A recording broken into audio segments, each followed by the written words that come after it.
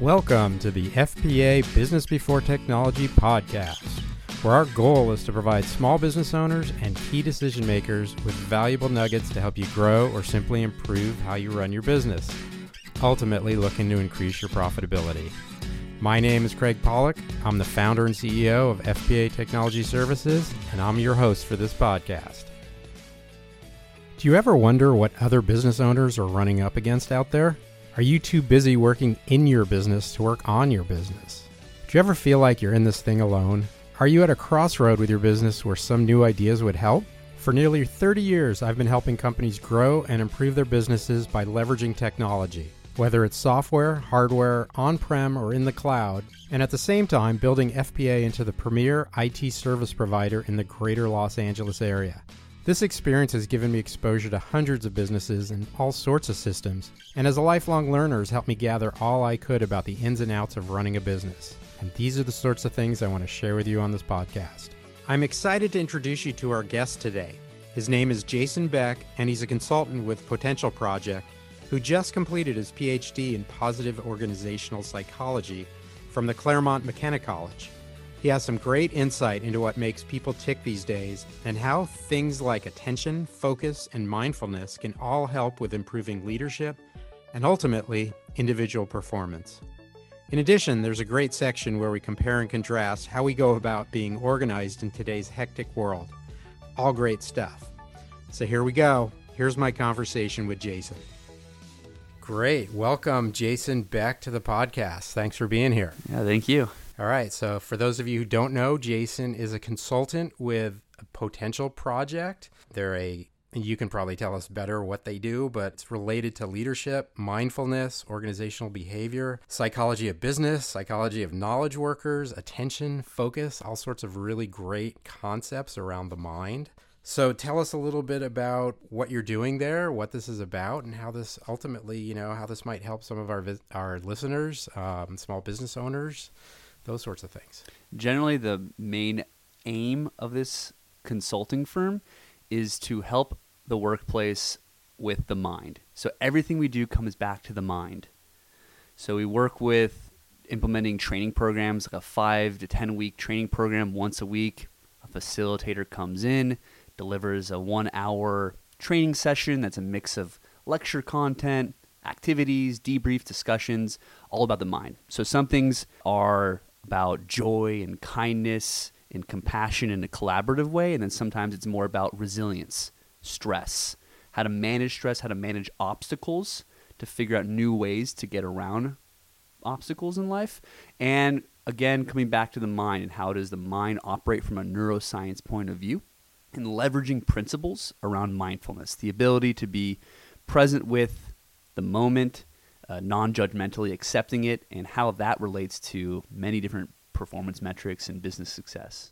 So this is like in general really interesting concepts, and it's really an interesting thought process around mindfulness, attention, all of those sorts of concepts.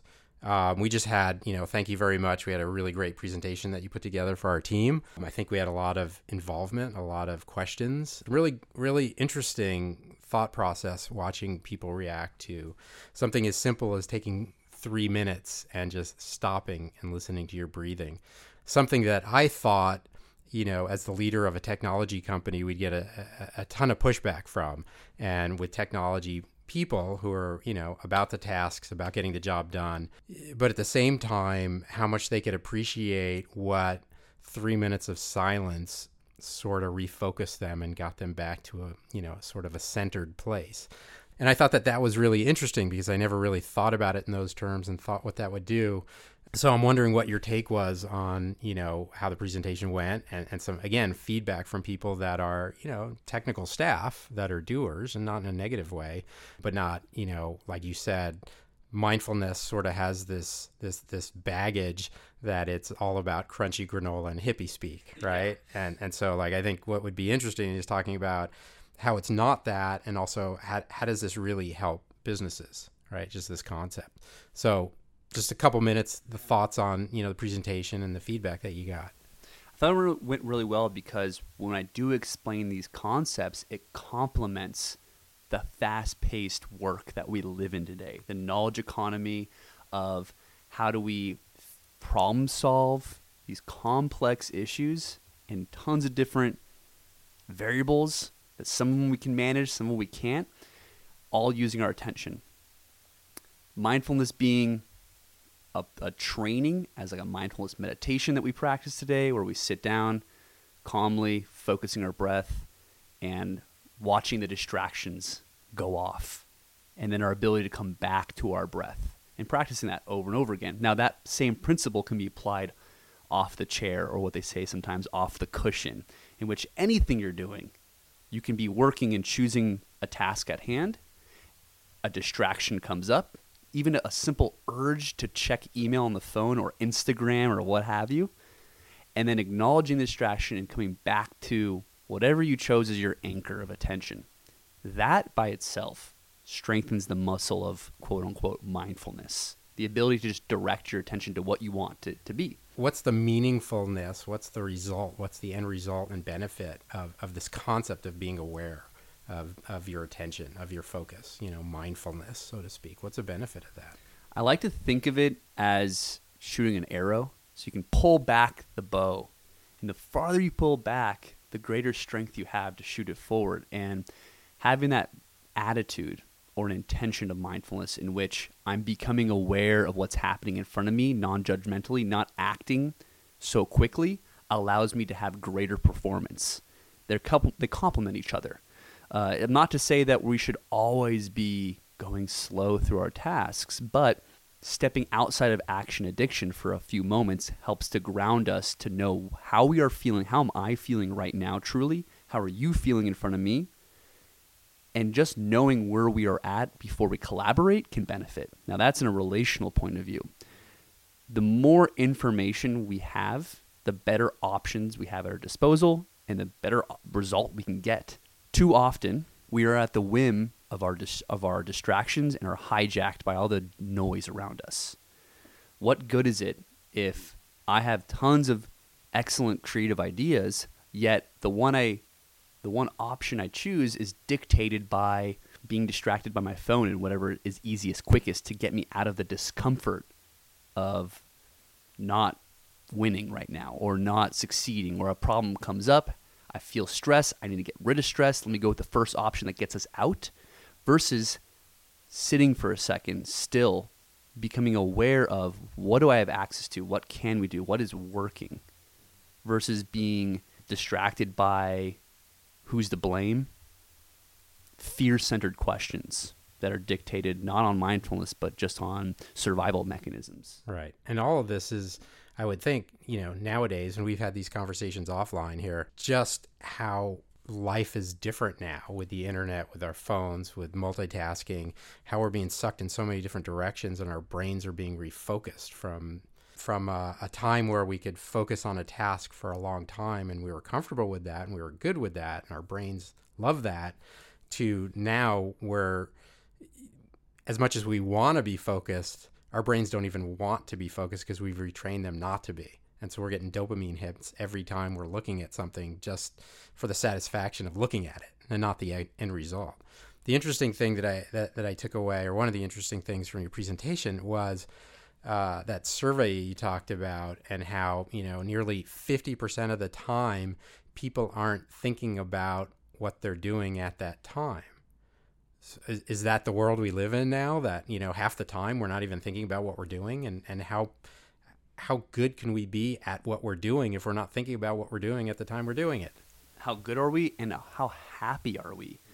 On top of that study, which a quick summary is just you get pinged on your cell phone randomly every 2 hours throughout the day, and then after a week they compile all this data from tons of participants of what were they doing at the time of the beep and what were they thinking about. Nearly half the time, people are thinking about something other than they're doing. What good is that if we're not thinking about what we're doing, whether it's with somebody that we care about or the work that we like, want to achieve successfully in and creative? But they also measured happiness. And they found those times when our mind is wandering from the activity that we're doing, we're less happy. Yeah, that's And I think that that's probably the most difficult thing to deal with these days is how do we increase our happiness? We're supposed to have all these tools, and right, it's the best time to be alive, arguably. There's so much flexibility, so much productivity. I mean, we have every bit of information at our fingertips. Yeah, right? I should be happy. Right, I should be happy, and yet, you know, we're all sort of battling with that. So let's come back to that, because I think these are all fantastic concepts. What I would like to talk about real quickly is really about you. Like, how did you get into this? How did you end up in this place of where you're at? Because mindfulness, psychology and knowledge workers, organizational behavior, these are all incredibly interesting concepts, and they're all really what I think are really timely and important concepts in sort of the evolution of business to where it's grown to at this point in time. How does a young kid like you get into something like this, which is such it's sort of a cross between a karmic sort of viewpoint, like the grungy, you know, the earthy, crunchy granola sort of view, living in a teepee off the grid, and, you know, Cisco, it's good rent. That's why I do that. That's good rent. There you go. But how did you get into that, and what's your history around this stuff? I think it probably started from playing baseball, which people call it, you know, a thinking person's sport. There's so much off time in the sport. Some people say it's boring. And I think because it fascinated me that there's more failure in baseball than there is success, it becomes a mind game to how do I deal with failure. And then I think it just came out wider to, okay, well, life has more seemingly failures than successes at times. Most major philosophical traditions will say that life is suffering, and how do we deal with it? Wrestling with a lot of these ideas probably drove me to study psychology as an undergraduate, and I became fascinated with the discipline of positive psychology, which is more new. I mean, most psychology that we know of, and that's influenced so many books, has been researching what goes wrong with life and how do we fix it. And a lot of the research is people who have mental illnesses. And a newer tradition that came out in the late 90s is about, okay, well, what goes right in life? Let's study the best of life, and how do we keep doing that? How do we get people from 0 to 5 instead of just -10 back to baseline? And I came across the concept of flow, which is being totally immersed in the moment. And I was like, I love that. It's not necessarily a joyful, exuberant, happy with a smile glued to our face or a passive aggressive smile, you know, everything's fine. It's more of like being completely immersed, and the research from that is quite clear that people who experience more flow in life are flourishing. And I experienced that by playing baseball. I've experienced that doing pottery, and the research from that comes from rock climbing, from painting, from all these different types of activities all have this flow experience. And so I got fascinated with that. And that led me to want to go into a doctoral program to understand how we can apply a lot of those principles to the workplace. And I've always had a little bit of a interest in Eastern philosophy, not from a religious standpoint, but just to understand the full breadth of different ways people examine life. And that came across Buddhism and Taoism and all these different concepts. And that's when I found mindfulness. Right now, you're finishing up your doctorate program, correct? Yeah. And you're currently at Claremont Graduate University. Okay. Yeah. And so how did you end up there? Like, what was so special about that program that made you say, yeah, that's the place that I want to take this to the next level? That is one of the only two, or at the time was one of the only two graduate programs for positive psychology. One of the founders of positive psychology, Mihaly Csikszentmihalyi. Do not try Googling that name after hearing it. It's quite difficult to spell. It starts with a C, though. He termed flow. So when people say getting into the zone during sports, he termed the word flow, which is the same concept. Right. And so I was like, oh, that sounds awesome. I'm going to go there. Well, that's pretty interesting. So what's your experience been like there so far? It led to the position that you're currently at, contacts, those sorts of things. I mean, give us a little bit of background of sort of your day-to-day there. Yeah, so I started as a master's student and went through organizational psychology, it's workplace, motivation, goal setting, teamwork, leadership, that kind of bit. And when I was there, I did a few research projects just on mindfulness, which is still, at the time, was a new concept, and people didn't really want to be part of it because it has that woo-woo kind of feel to it. The granola set. The granola The set. hippies. It says Yeah. there'll be the lingo going forward on this podcast, the granola. And I became kind of the mindfulness guy on campus. And luckily, there was another professor there in a business school who worked underneath Peter Drucker, who's a major business guru of sorts. Oh, yeah. So he was a disciple sorts. of sorts, kind of. Okay. And he worked underneath Peter Drucker, and his specialty is mindfulness. And we've had a couple chats, and I've now since become a sort of an apprentice of his in a way. And he introduced me to Potential Project when they needed a research study done.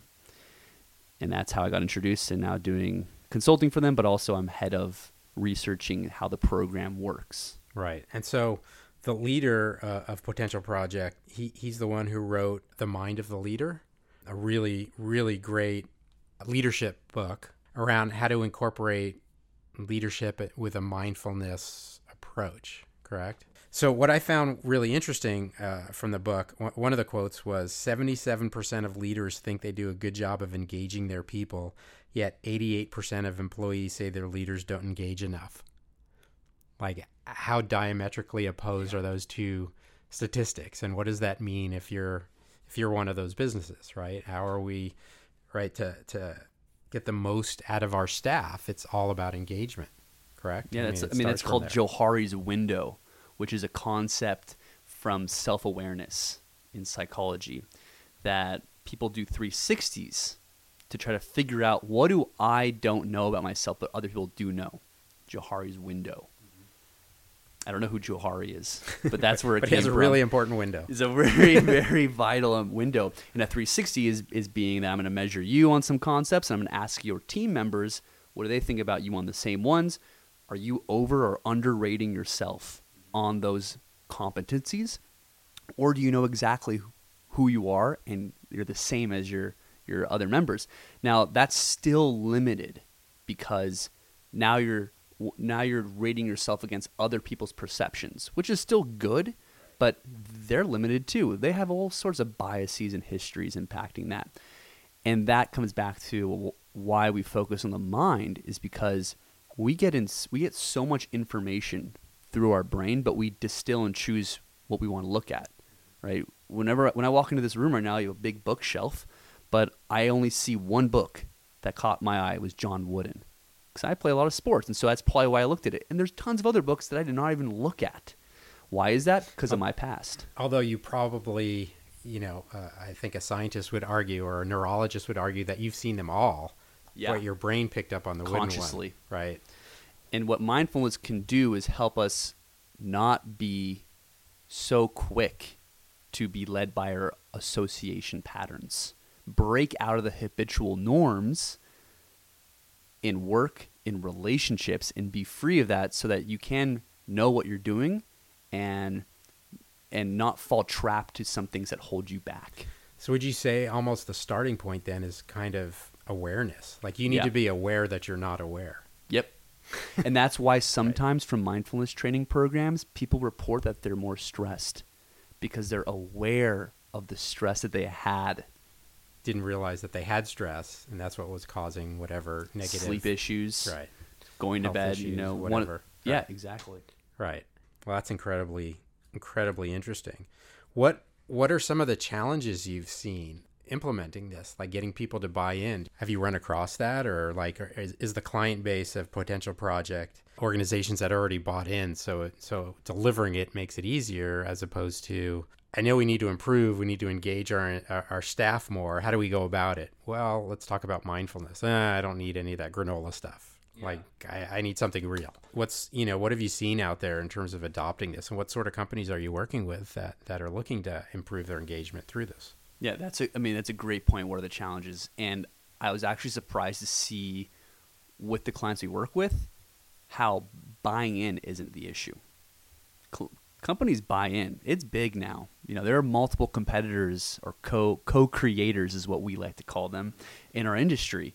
And there are companies like Google, Accenture, Cisco, Lego, Microsoft, these big companies that are utilizing trainings like this. And for me, the biggest issue, twofold: time and culture. how am I supposed to have my employees be spending 10 to 20 minutes meditating every day? How do I spend 5 minutes at the start of a meeting to do this, to ground us before we head into the practice of agenda setting and goal setting, all this stuff, when we barely have the time to meet in the first place? That's probably the biggest roadblock. Mm-hmm. And I would argue that comes back to awareness, right? Their awareness that sometimes you have to go slow to go fast, right? Everybody wants to get things done. And so every second that you're not getting something done, you feel like you're not moving the ball forward. You're wasting it, was what a comment was today. Yeah, I'm right. wasting this moment. And that comes to another concept that we can't manage time. Time management was a huge thing that blew up in the 2000s, late 90s, probably even before that. And what's shifting is now how do we manage attention in time? We all have the same amount of hours, minutes in a day, but how do we manage our attention to that can dictate how we use that time. Right. And what you were mentioning in the presentation today is how much of this is based on our awareness of it. It comes back to that word awareness, and building up better habits to sort of almost retrain ourselves against the bad habits that we've had, right? That we're being reactive to all of these things, to all these stimuli, and we don't even realize that we're being reactive to it. And it's not something that we can just simply turn off or change who we are and how we work, but we have to make a conscious effort and build up new habits, right? And so is that part of this teaching? Is that part of how you guys go about helping companies? In the trainings, for sure, there are new strategies to approach emails different, to approach meetings different, and things you can implement. I would argue, from knowing a lot about the science, that I think we'd be surprised how well we could do if we just were aware. Like, we know how to do things correctly. It's just being hijacked by fear, by survival mechanisms, by all sorts of distractions that cause us to get messed up. We know how to make good decisions better than I think we know how to do it. Yeah. So if you were to give, like, somebody who's listening right now, what would be one thing that you said, okay, as a business owner, short of hiring us to come in for a training exercise, like, what's one thing that you could say, here's something meaningful that you could try out that might make a dent for you in your business? Yeah, I would have two small things that people can do. The one being focusing on what you want to do, and when a distraction happens, come back to what you want to do. Practicing that muscle is just like going to the gym. Every time you sit down and you say, I'm going to do this project or this email, and if anything happens, I acknowledge the distraction and come back to what I want to do. That alone can retrain your mind to build better focus. It's like practicing meditation just throughout your day. The second part is often difficult and clashes with the other challenge of culture, is spend 3 to 5 minutes before a meeting practicing together. And that alone will let everything outside of that meeting room go away. Because you know what it's like to go to a meeting. We come in there, everything that happened beforehand is suddenly going to come in. You know, someone pissed me off earlier on the phone. I come into a meeting. I'm mad now, and I'm going to be limited because there is a layover from emotions. It doesn't just go away. We can't switch so easily. Subconsciously, things drift over all the time.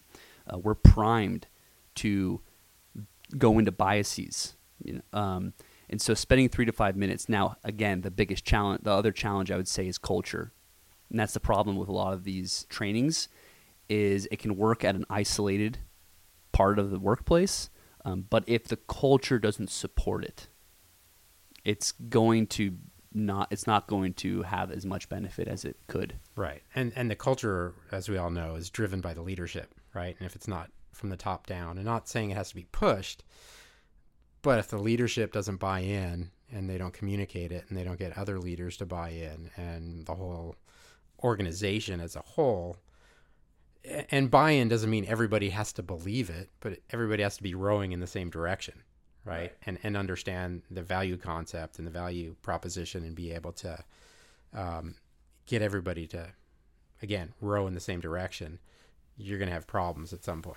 And it's not just like I'm going to now I'm going to like take culture and change it because of this, and I'm going to be able to, as a leader, suddenly make decisions that shift culture.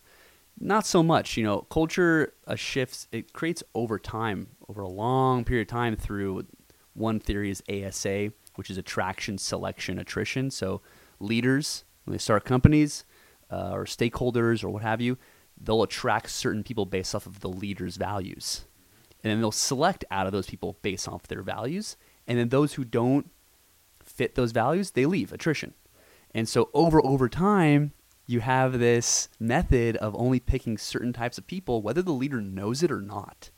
It's not as much of a conscious choice sometimes, and that's hard to shift. It takes a slow amount of time to shift culture.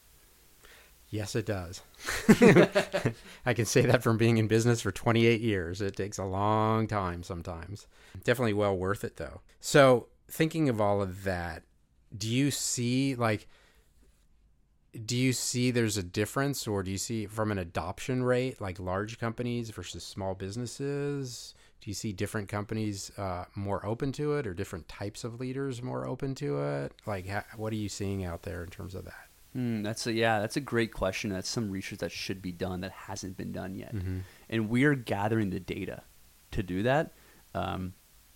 We just haven't prioritized that yet. Right. And soon enough, we will be able to evaluate like differences between industry, between organizational size. Right. Yeah. Do you think that's more of sort of like, related to the early adoption curve, like more of the larger companies who have engagement issues or have the money to deal with how they interact with staff and understand the value proposition of, retention versus hiring, and what the true cost of retention is of somebody, and all of those sorts of things that play into larger companies who are going to adopt this sooner over time, and then it'll sort of trickle down to smaller companies? Or do you think more business owners are more in touch and more aware than ever in the past, more small business owners, that maybe it'll go from the small up rather than the top down? At first thought, I would say that small business owners probably are more likely to have cultures that support this type of work, but the money thing is, it's difficult to have the funds to implement a 10-week or 5-week program. The bigger companies, they have the funds to implement it, and they can experiment with what works right. I would also say that they can experiment with, they can do small experiments, and that's what's helpful. A facet of organizational development is, if they want to shift culture, it's not unveil this huge initiative. It's, okay, here's a team of 5. Let's do it with them for X weeks and see what happens. And a large company has the benefit of so many people that they can run these small experiments at low levels and then begin to adopt. So we do a lot of piloting with large organizations. We'll have a 10-week pilot program with whoever wants to join can join kind of attitude. And then if that works from our evaluations, we measure psychological outcomes, opinions, behaviors, then we'll open it up to people. But I do see the theme of introducing it to any company. It's who wants to join, volunteer. We're not going to force anybody to come. And then once people start to see benefit, even those who are the first early adopters, word gets out. And then those who were sort of skeptical might join. And I think those people are the best to have in a group. So how do you see this playing out in the future? I mean, do you see this is a rather new concept, right, within the confines of how long businesses have existed, right? 500, 600, 700 years, whatever it is. With mindfulness, with attention, with focus, with, organizational behavior, all of these are relatively new concepts from a business perspective. We're just seeing more and more of this in the day-to-day of larger companies. And what do you hope is the future for both just the concept and your involvement in it? Yeah, I think there's two, right? It's like, what is the future going to be, and what do I hope the future is going to be? I think what the future will be is going to be a lot more e-learning. And that's where the industry is going, is, okay, we don't have time to everyone sit in a room and be there for 1 hour and practice this or learn these concepts. But we can offer a digital offering of here's the recording is going to happen at 2 p.m. Join or don't join, but you can always watch the recording later. And that's happening in the industry. I mean, right now, LinkedIn purchased that company, and they have a whole online learning center. Our organization is unveiling something as well. And people like e-learning. They can do it at their own pace.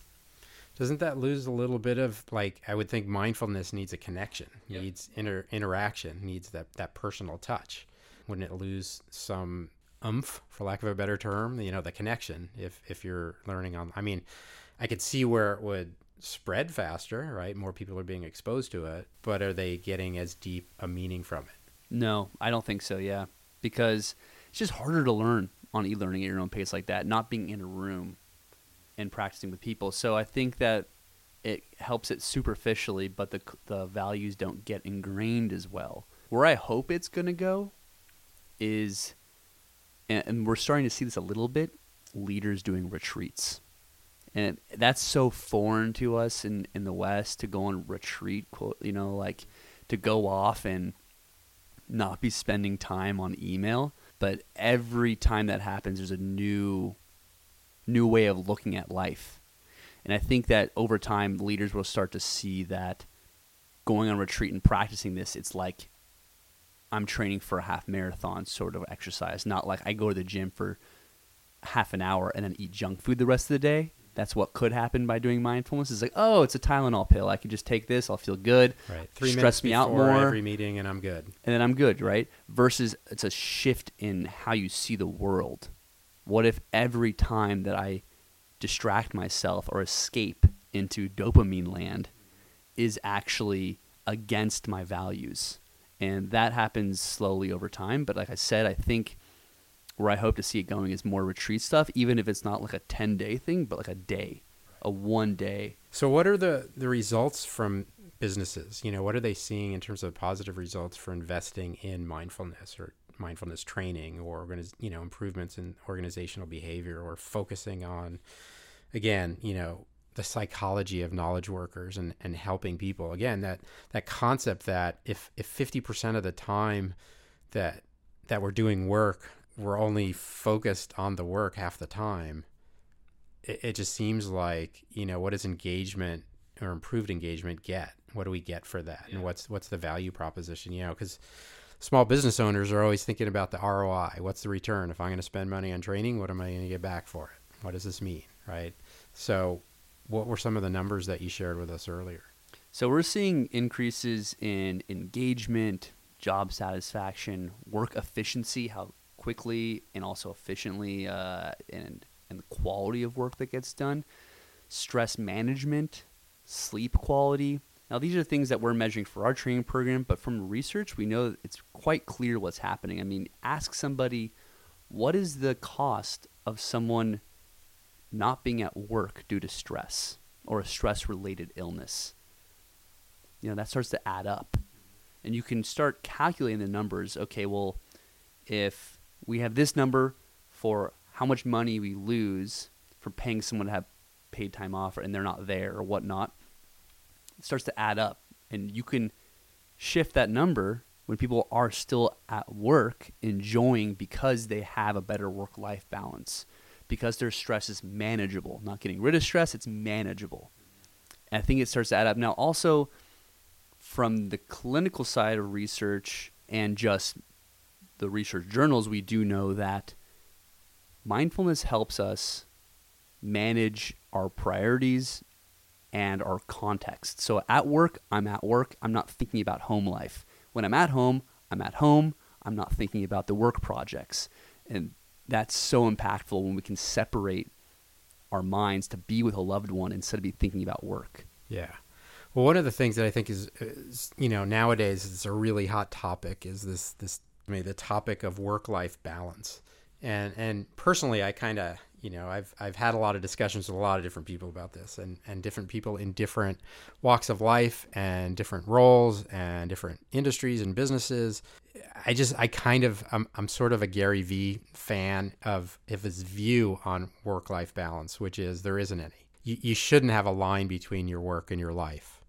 Your life is whatever it is. You spend some time working, you spend some time with family, you spend some time doing activities, whatever it is, right? But there's no, well, either it's, again, it's not binary. It's not either I'm working or I have a life, right? And I think that word, that concept is almost propagating the wrong or incorrect or suboptimal view of life in general, right? Because you're assuming that work is something I don't enjoy.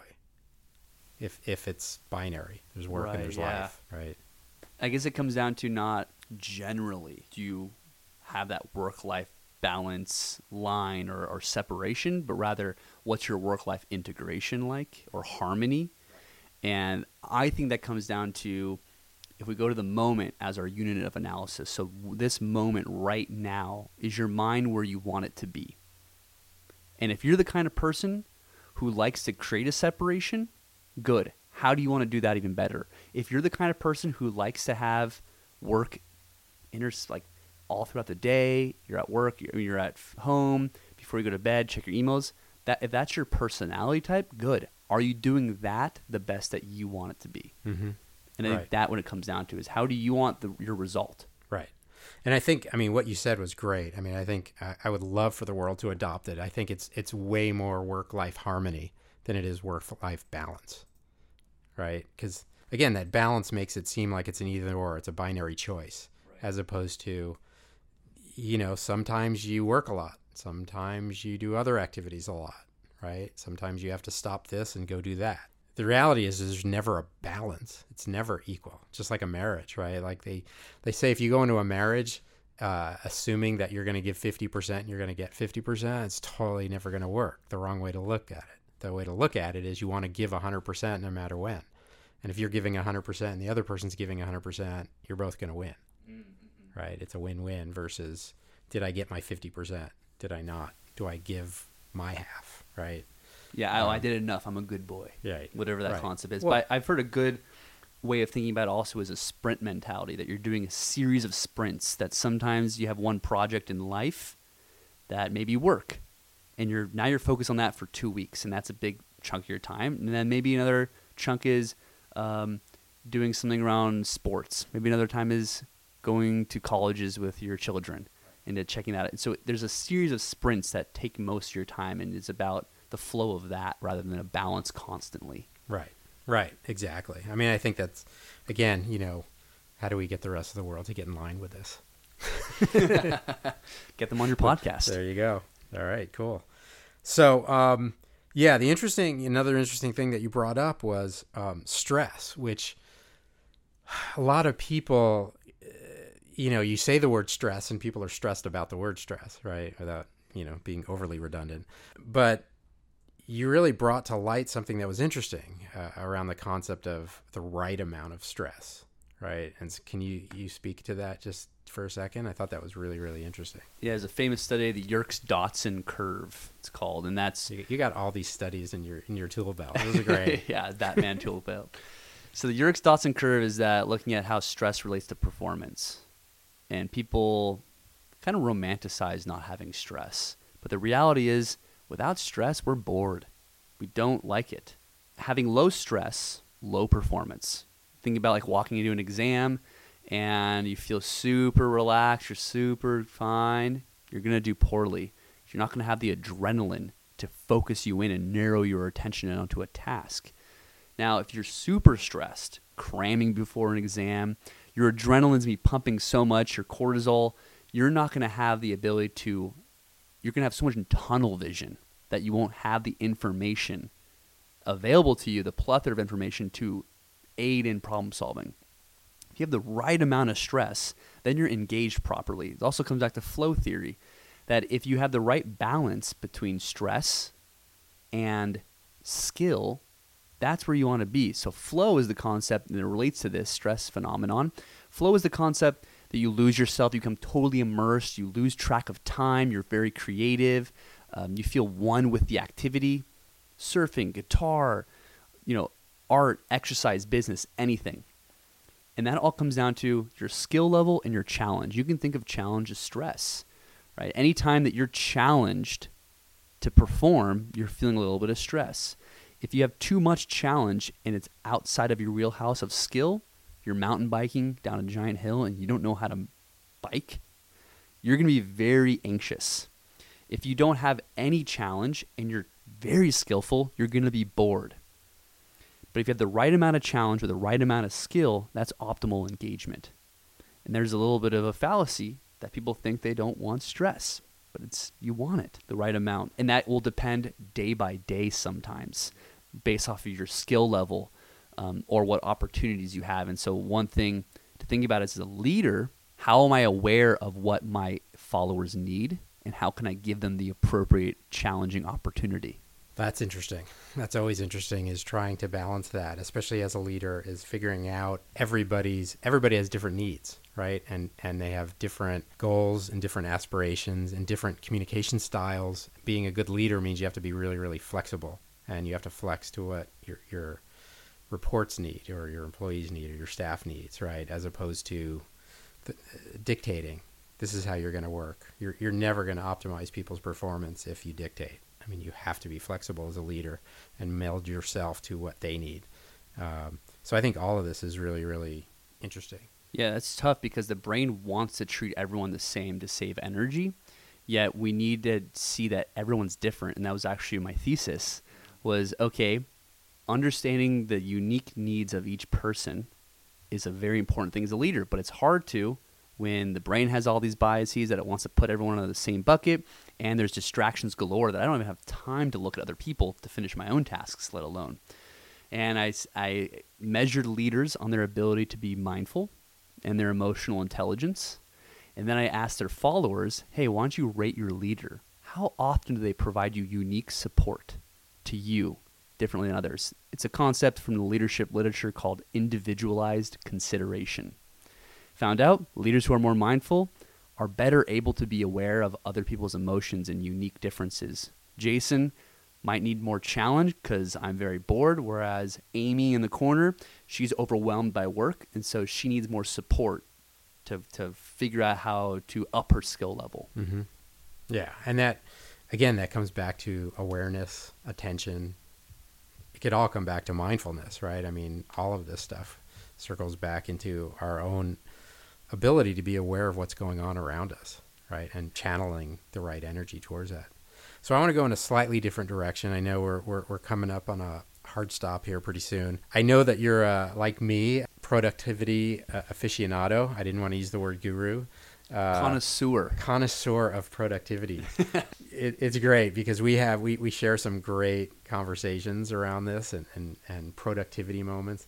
It's really interesting because there aren't that many people out there in the world who just enjoy like optimizing their own getting things done, as it were, right? I don't have a great way to put it, and it's interesting because I know your family and I know your brothers and I know their views on all of this, and it's, we're a lot more similar than they are to us. Yeah. So tell me, like, some of the things that you've done recently or some of the things that you've done over the years in terms of how do you manage your time? One of the things you said earlier was like, you can't really manage time. You can only manage our focus and attention and prioritization of the things that we need to do. But, the easy way to say that is, well, I manage my time, right? So share with us some of the things that you do around how you organize your day. How do you get things done? Man, there was one point where I was going full neurosis mode and like it was great. Literally tracking every task that I was doing. And I would put it in an Excel sheet and I would see, how engaged was I to this one task that took me 13 minutes. It was glorious. So I've done a lot of different strategies. And I think for me, I found a little bit of a sweet spot. It was from your help, actually, with planners and stuff. I have an online task list that I use. I use the app called Things. There's tons of great ones out there, though. And I just store everything that I ever need to do in that system. And it's linked up from my computer to my phone. So if I have to do something on December 15th and it's due at that date, then I'll put it a week ahead to plan out when do I do it. So I just kind of export things out of my mind. And then when I plan for the next day, so like tonight, before I end the workday, I will set time aside to plan tomorrow by setting my task list, what I need to do, looking at my emails, and then I feel the sense of a little bit of hope and optimism that I know what to get done. I know what obstacles are going to be my way. I know some pathways to get rid of them or to solve the obstacles. And then I will write out my task list in a planner, in the Michael Hyatt Full Focus Planner, who's going to sponsor our podcast. This is a new sponsor. Bob, did you get that? We're going to have to talk to Michael Hyatt about sponsorship. He'll come on soon. He'll be on the podcast soon. Oh, yeah. Yeah, and you offer that book, the planner, to me, and suggested it, and it's been such a game changer to write down what I need to get done, to see it on paper. That's been the huge game changer, and also to separate what is the most important thing I need to do today, and then what are the things I want to do.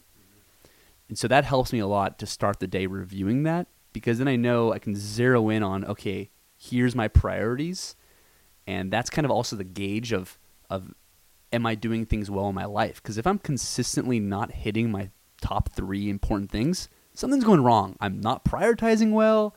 I'm eating too much Chipotle. I don't know what it is, but I got to figure it out. Right. So, I mean, this is an interesting concept to me, because I don't see a lot of people who proactively take control, as it were, of their time, of what they're doing. Personally, I did this a couple of years ago, where I actively took control, because I felt like at the end of the day, I kept looking back going, what the hell did I get done today? I know I was busy, got a lot of stuff done, but I didn't feel good about it. So the more I was able to take control, my mental health went up. I may not have, I think I accomplished more, but in reality, it wasn't like hugely more, but I felt better about it. And I was more organized. You had a benchmark. Right. Of here's what I need to get done. Okay, I got this far from my benchmark. Yeah, and I think that's helpful for micro tasks, like small tasks that need to be done as part of big projects, and like chunking down these big initiatives, these big projects are helpful for me, especially in my PhD work. And it can be overwhelming to have a huge paper to write over the course of 4 months and not know what's my progress like. So one thing that I've been doing that's kind of new is, and this works for me, and I think people are sometimes different when they're in different parts of their journey. For me right now, I need to feel good about like 1% gain. If I did a 1% gain in this big project, success. Because after many, many weeks, 1% adds up. And so something I've been playing with is lowering the bar of what is success. And it sounds silly, but I think that having such a high bar of success keeps people from actually starting to do work. But if I knew I only had to do 1% today, it gets me going. And then once we're getting into it, we find our flow. Mm-hmm. Right. And I think tied into that, and tied into the mindfulness and just mental health concept, you said you're using an app called Things, right? And I use OneNote. Everything I do is in OneNote. The thing about productivity and organization, all of that stuff, ultimately is for the result, right? But at the same time, it is for our mental health. And for me, again, tying into that concept of, can I acknowledge the distraction and go back to what I'm doing? It's significantly easier to do that if I know all the noise is organized. If I know I can come back to it and I know where it's at. If it's not organized and I'm just dealing with emails and emails never stop and it's just this constant barrage, it's like the waves on the ocean. You're never going to stop them. Yeah. You're just going to one day just step back and just be overwhelmed and go, what the hell? I just can't keep up. But if you know going in and put yourself in a good place that it's organized and everything's there, and now let me prioritize and let me chunk it out and have a process around that, again, you're not going to get everything done. So how do you keep your mental health around that? And I think that's all around productivity and organization and how we go about doing what we're doing. I would ask you, though, how did you get on this track? How did you become somebody who wanted to be organized, who wanted to look at optimizing productivity? I'm doing air quotes around optimizing productivity, but did everybody at Claremont do that? Did you see the successful people doing it and then unsuccessful people, and you kind of learn, hey, I should start doing this? How did that come to be something that you came to learn? It took me 20 plus years really to get it dialed into. I feel good about my approach now, but I'm curious, at your age, I wish I learned it back then. I'm a pretty prototypical person who would not be doing mindfulness. I mean, I grew up on my computer playing Roller Coaster Tycoon for 8 hours a day, drinking vanilla Coke and like eating chewy cookies. It's crazy how much I was distracting myself back then. And how often I was addicted to video games and computer games and playing music and all this stuff. I think that ultimately led me to not be the student that I wanted to be. I always loved learning, but I wasn't great at it. And I think part of that was due to my inability to get engaged. And so what I learned in undergrad was I started to make lists of things to do, because that was kind of the first time that I needed to kind of rise to the occasion of doing work on my own pace. And so I started making lists, more lists. And it was getting crazy how many lists I'd make. And I think I naturally was trying to figure out a way to organize what I wanted to do. And then I saw an immediate return on investment. Wow, when I started to organize my thoughts on paper or out, I was having a better time. I was having more fun in life in general, even outside of work. Right. So that's that whole mental health approach, right? It's like solving that problem that you might not have even realized that you had, or the cause and effect really wasn't there, right? I'm not as happy as I could be. And you start going down a road that you think, what's the cause of that? When sometimes it's just the organization around your life, which seems like a big thing, but you're still doing the same things, just sort of tracking it differently. I think I got lucky that I started to think, what can I do to help me get more engaged? Like, how can I take responsibility? Like, what am I doing in my life that is influencing this? Is it my not making my bed in the morning? Could that possibly be impacting it? Maybe. I'm going to start making my bed. Let's see if that makes a difference. It's just experimenting. I just started experimenting with everything to see what could change to ultimately lead to some different result. I didn't know what it was, but I guess I got lucky that I didn't blame external reasons. Yeah, because that's an easy thing to do. It's really, I mean, it seems like that's more and more, right? These days, we're just talking about the lack of personal responsibility and how it's everybody else's fault, but the person's. Yeah, what if the smallest thing of me opening my phone at whatever time in the morning that may impact some grievance that I have later in the day? Maybe. Let me try and experiment. Right. The butterfly effect. Yeah. Right? I mean, you don't know what little thing. If I don't open my phone first thing when I wake up in the morning, will the rest of my day be completely different? Yeah. Who knows? And so that's why I just got fascinated with experimenting and doing there's a whole area called quantified self, is tracking one's behaviors and seeing if shifts in those small actions amount to a change. So it all kind of came at once with a Fitbit, and I started doing Fitbit stuff and walks and all these different things. Yeah. Cool. So, I mean, we've been talking for a while. I really appreciate your time. I mean, I think, I'd love to talk more about some of the mindfulness stuff, but I'd also love to talk more about personal growth and some of the things that we've gone at this point. But I think at this point, we're probably going to have to call it a day. And thank you greatly for this stuff. I think it was great. I think our listeners hopefully will find this very beneficial. I did personally. We've got to wake up Bob here in the corner, who's our engineer. Just, we're keeping him awake. No, just kidding. A lot of good stuff there.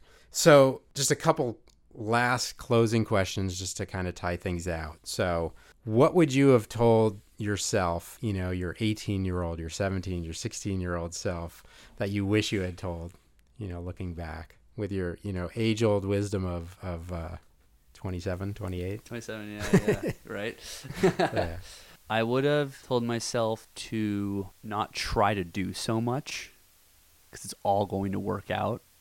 If you ease off the gas pedal a little bit, it's going to work out. I mean, to practice mindfulness, to go on a meditation retreat. Oh my God, I did that at 18.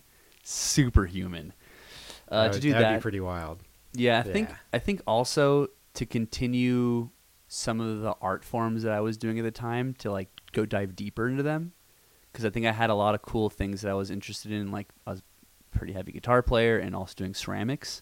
And I wish that I just went a little deeper into them. For the creative outlet? Just for a creative outlet. Just to see where that would have taken you. Not business. Yeah. Just pure creativity of just creating stuff. Because I think that's a whole other facet that can aid all areas of life. Right. I read this Tools of Titan. Mm-hmm. Yeah. Yeah. So there was a story in that book about Tim Ferriss. some director Yeah, some director was on Tim Ferriss' podcast, and he talked about how when he's on set and he's come across a little bit of a creative issue, he'll go do another creative activity. He'll start painting on set, or he'll even bring in a professional painter and have paint with people. It's like, oh, wow, like, that's right. Like, I could be doing something to keep going. So I think complexifying, if that's a word. If that's a word. One art form could lead to other areas too. Right. And also, I mean, I think what it showcases is when you get a blockage in a certain area, having another outlet to try to get your brain to think differently, right? Exactly. Is huge, right? And especially when you're trying to problem solve or trying to create something different, it's how do we get our brain into a different space so that it can think differently? That's how we come up with our most creative solutions, rather than just, I got to solve this problem right now, and I'm limited to my thought process that I've inherited. Even going for a walk, this helps. And mindfulness, that's what it's basically trying to do, is can you do that without any other stimuli? Cool. Well, Jason, thank you so much for this. I really appreciate it. So if anybody wanted to get in touch with you, what's the best way to get in touch with you? You can go on my website, beckjason.com. I think it is. I actually have one. Or Instagram at jasonbeck.life. Some good videos there. Some good posts there. Yeah. LinkedIn? Are you a LinkedIn guy? Yeah, LinkedIn, Jason Beck. I think it's the LinkedIn is linkedin.com/JEricBeck. Okay. Yeah. All right. Well, cool. You put in the notes. We'll put it in the meeting notes. Yeah, we'll have something there. Any parting advice for any of our business owner listeners? Anything that you wish to share? I mean, above and beyond the stuff that, the great nuggets you've already shared with us. This has been awesome. But any one piece of advice or anything to think of? If people thought about how their attention changes and flows throughout the day, that it's just a different tool. That's it, It's whether you agree or want to do mindfulness or not, that's fine. But just noticing how your attention works of the day can be a whole different game.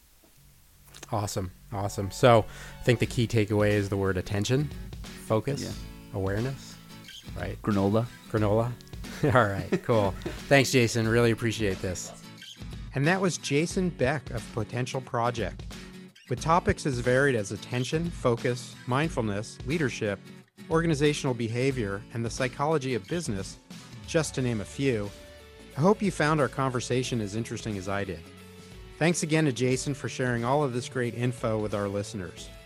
If you'd like to find out more about what Jason has to offer or want to connect with him, check out the show notes for more details. Thanks so much for listening to the show this week. To learn more about this episode or hear previous episodes, check out the show notes at www.fpainc.com/podcast. And if you like today's show, please do us a favor and share it with your friends. We'd really appreciate getting the word out there. And you can subscribe wherever you get your podcasts from. And while you're there, please do give us a review. Again, we'd really appreciate that. You can also write to us at podcast@fpainc.com. And if you want to send us a tweet, our handle on Twitter is @FPAINC. I'm Craig Pollock, and you've been listening to the FPA Business Before Technology podcast. And remember, with FPA, it's always about business before technology. Take care.